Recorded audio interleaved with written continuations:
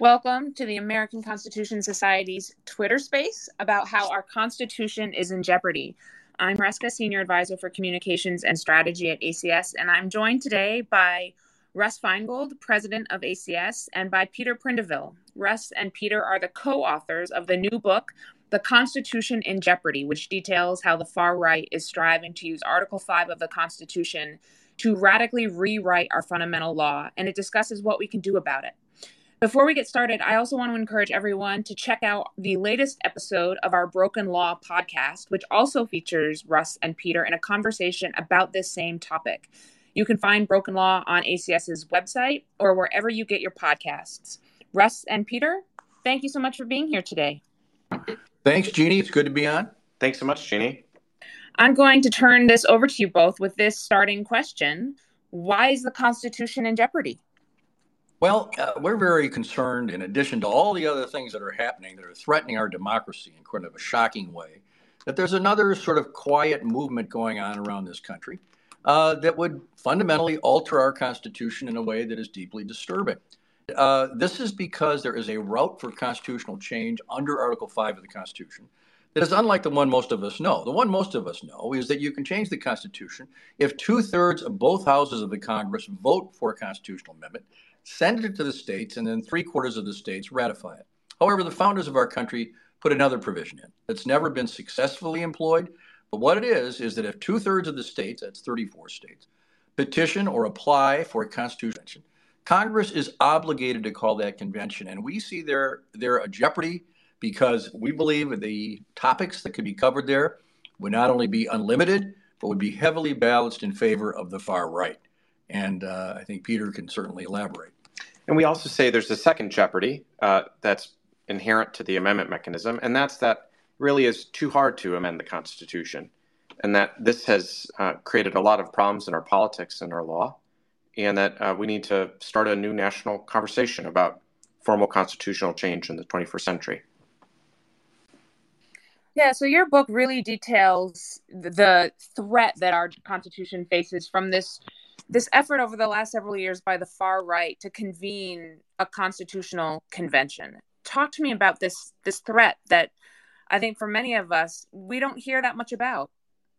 Right. I mean, this has been building for years. And the fact is that we uncovered the history of this. There have been other times in American history where movements have sought to call a constitutional convention and have forced changes through Congress, such as the Progressive era, where the 17th Amendment that allows for the direct election of senators came out of that, women's right to vote under the 19th Amendment.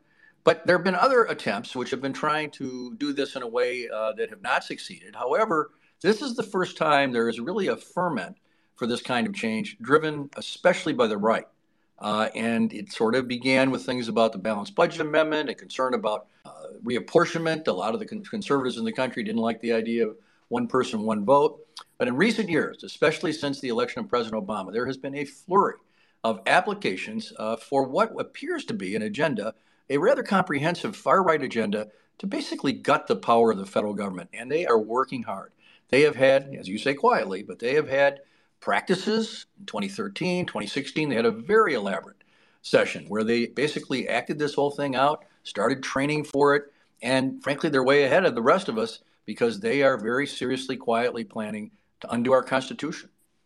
And the problem, Jeannie, with this amendment mechanism or the convention mechanism under Article 5 is that it is almost completely unlimited. And so a convention under Article 5 could propose almost any change to the Constitution. And so it's quite the powerful mechanism and one that we need to be paying a lot closer to attention to. And the reason it's going to be so tilted toward the right, if these folks have their way, is they argue, we think wrongly, that the way a convention should work is that each state delegation would get just one vote. So that means a wildly malapportioned convention, not one based on the will of the American people, or as we like to say, the way the Constitution begins, not by we the people, it's by the states. And we know that that is wildly malapportioned. You might think of it as the Electoral College on steroids, even less representative than the United States Senate, which is, of course, wildly unrepresentative from the point of view of the population. And here what they're doing is dealing with actually rewriting this fundamental document. Peter, you used the word unlimited. Can I ask you to expound on that? what is a constitutional convention? Like, what are we talking about? If one were to be convened, what would it look like? Well, we don't know exactly what it would look like. Part of the problem is that the framers left no rules about how the convention would actually work. But we do know this. The power of the convention is almost unlimited in terms of its ability to propose amendments to the people of the states. The only topic that's off limits per the Constitution is the equal suffrage of the states in the Senate.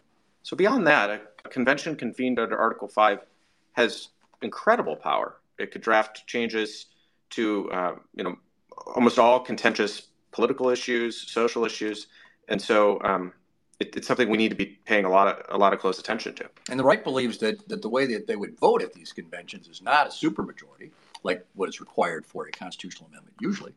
They would say probably that, look, as long as you get a majority of the states, it goes out. So it'd be just 26 states. It wouldn't be 3/4. It wouldn't be 2/3. They would take that view, and they are pushing it very hard. Can you elaborate, Russ, on what their goals are? The book really talks about how they could radically rewrite the Constitution. What is their agenda? What are some of the things that they could be pursuing here? Well, this is an important question because, you can use scare tactics and say, look, they could do anything. They could try to reinstitute slavery. They could take a woman's right to vote away. All right, that's not what they're going to try to do. And that's not really the way they're going to do it. What they're going to do, and they've already told us because they passed a number of these things at this Williamsburg mock convention, what they're going to try to do is fundamentally undo the power of the federal government to do what it needs to do to protect our lives, to defend our country. And so they passed resolutions or amendments that would curtail the power of the federal government in many critical areas, including the environment. They want to greatly curtail the ability of administrative agencies like the Environmental Protection Agency to do what it does, or occupational health and safety. They passed a provision that would have eliminated the income tax completely. That would be unconstitutional. And the people of this country had to rise up against the Supreme Court in the past and say, when the Supreme Court said that the income tax was unconstitutional, they passed the 16th Amendment to make sure it could be used. And finally, the one that appears to be their prize amendment, they want 30 states to be able to vote to override any federal law or any federal regulation. So yes, they can do other things too. They probably would try to ban abortion, ban gay marriage, and do those things. But it seems that their first goal is to really completely eviscerate the power of the federal government as it currently exists. That's really terrifying. In the book, though, you talk about twin jeopardies. And Peter, I want to go back to you on this, because one of the really defining features of the Constitution is that it can be amended. Can you talk to me about how how amendment featured into the Founding Fathers' vision for the Constitution? Sure. Well, it was foundational. It's quite clear that the framers at the 1787 convention saw constitutional amendment as the cornerstone of the American constitutional tradition. George Washington is remarked that he didn't want to go to the 1787 convention, and when it adjourned, he said that the Constitution as drafted was flawed. It had imperfections, in his words, but he recommended to his fellow citizens that the document be ratified precisely because it could be changed. And so we argue in the book that this is really a lost element of the American constitutional tradition. And part of the reason why it's been lost are the myriad unanswered questions about how certain elements of the amendment process work. And that's really what is animating the first jeopardy of this new trouble with an Article 5 convention. And so we argue that we need to address this, that having an amendment mechanism that doesn't function well in practice has done a whole lot of harm to our law and to our politics. So let's build on that, because in the book you advocate for a new kind of constitutional politics. What do you mean by that? Well, what we mean is that we need to create an amendment procedure that allows the people to be considering constitutional questions as a first-order matter, rather than relying solely on the courts, the executive branch, and to some extent Congress, to be the sole arbiters of constitutional meaning. And so we argue that it's foundational both to the Constitution itself and its culture, but also our national culture, that the people are the font of all power, and thus should be debating these foundational constitutional questions as a first-order inquiry. And that requires a new politics, as we say, which involves procedure and the like, but also a culture of having these kinds of debates in the public square. And so our book aims to both be a warning, but also to propose this way forward. And what is that way forward? What would it look like if we were to have a new kind of constitutional politic in this country, Russ? Well, it has to begin, of course, with the attitude that the people of the country generally should be the ones driving this, not a particular ideological group, small group that doesn't represent the country. But it requires practical changes to Article 5. Article 5 has to be formally amended in order for this to be accomplished. And so we propose a number of things that would make this different than the current Article 5. Right now, we have the hardest constitution to amend in the entire world. And it has really become a problem, despite the fact, as Peter pointed out, that George Washington really believed that we should be able to amend the Constitution in a reasonable way. So we begin by saying, let's ratify an amendment that proposes that the ratification of proposed amendments be by popular referendum, requiring both a majority vote in a sufficient number of states, so it might be a supermajority of states, but also a majority vote of all the qualified voters in the nation. So that's where you get that popular element. I also think that we probably should lower the vote thresholds for proposing a constitutional amendment by Congress. So right now it's 2/3 in both houses. That might be too high, and that would require a constitutional amendment to change that. And we think it's really important that there be a provision of the General Convention regulations that provides some rules. The truth here is there's no rules. We need rules regarding application counting, topic limitations, and an explicit grant of authority to Congress to be able to set forth general regulations for a convention. Because if there are no rules, we are going to have one of the worst constitutional crises in American history. As people try to gather for a convention like this, others will say it's completely illegitimate, and we will be in a constitutional crisis. The key element of our book here is that constitutional amendment and formal constitutional change is legitimate, and it can be a good thing. And we need to craft a politics and a culture that allows it to be a reasonable and safe method for constitutional reform. I really like that point, Peter. And I want to ask Russ to expound on that. Russ, I'm going to ask you to put your ACS hat on here, because in the current moment, it is very difficult to amend the Constitution. And one of the consequences of that is it gives the Supreme Court enormous power to dictate what the Constitution says. Can you talk to me about that? Yeah, I mean, this difficulty that clearly the founders assumed that the people and the elected representatives in the states would be deeply involved in constitutional decisions, how the Constitution should read, how it should be interpreted. Sadly, we now have this obsession with the Supreme Court. And what comes with the obsession with the Supreme Court is the tremendous desire of big money and political partisanship to take it over, because that's where the action is. And that's exactly what's happened. We call it in the book a conservatorship constitution. In other words, somehow our democracy is being taken care of by these 9 people and the various groups and interests that support them. And now, as we point out at the American Constitution Society, we believe that body has lost a lot of its legitimacy, that the Supreme Court is no longer that body where you think, well, they're just going to rule on the basis of what's a reasonable interpretation. What they now do is follow very clear partisan agendas on sometimes narrow issues of great importance to people, such as abortion and the right to bear arms. And so what we have is an obsession with, who's going to be the justice? How long is the justice going to live?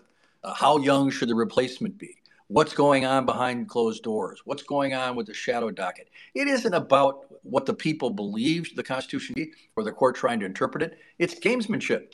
And it has become very, very damaging, not only to the court, but to our democracy and to the legitimacy of our entire system of government. So we believe proper changes in the amendment process itself is part of the solution. And talking about solutions, what can people do about this? It's great that you're really raising the alarm on this and making sure that people are aware of what the far right is pursuing.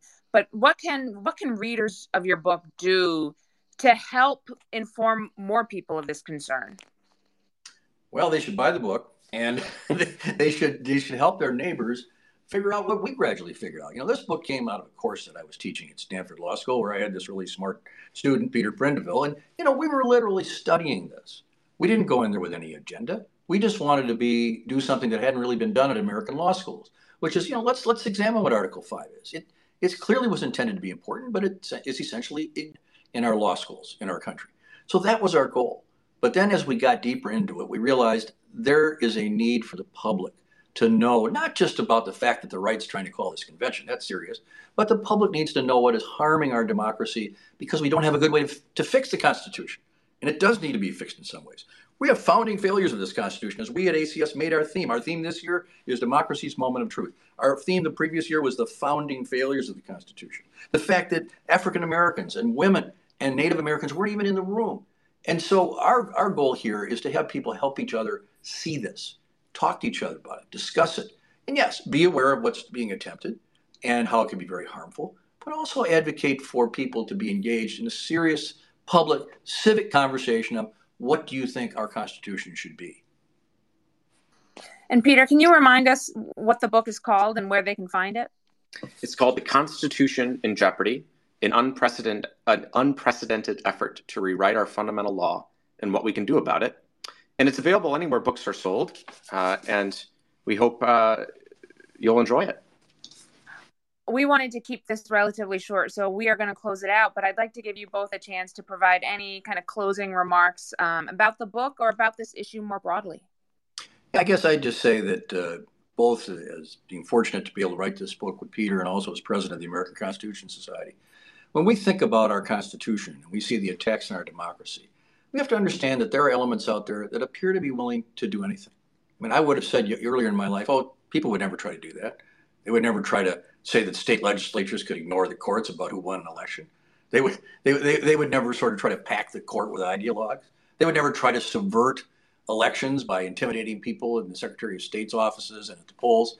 And so what we see here is in some way the ultimate threat, that there is a possibility here of the Constitution itself being damaged or harmed or ruined because of these possibilities. So my message is this is part of the bigger picture. This is democracy's moment of truth, and the threat to the Constitution is part of it. And I would just add that we need to have a debate that goes back to the founding. What does America stand for, and what does it mean to live in this unique American form of democracy? And a key element of that is the fundamental claim that the people constitute their government and that they can change their government. And that is a deeply American belief, and it's one that citizens should take to heart and study it intently. I agree. I appreciate both of you being here today. Thank you, everyone, for joining. And again, you can hear a longer conversation with Russ and Peter on our podcast, Broken Law, which is available wherever you get your podcasts. Thanks so much, everyone. Thanks, Jeannie.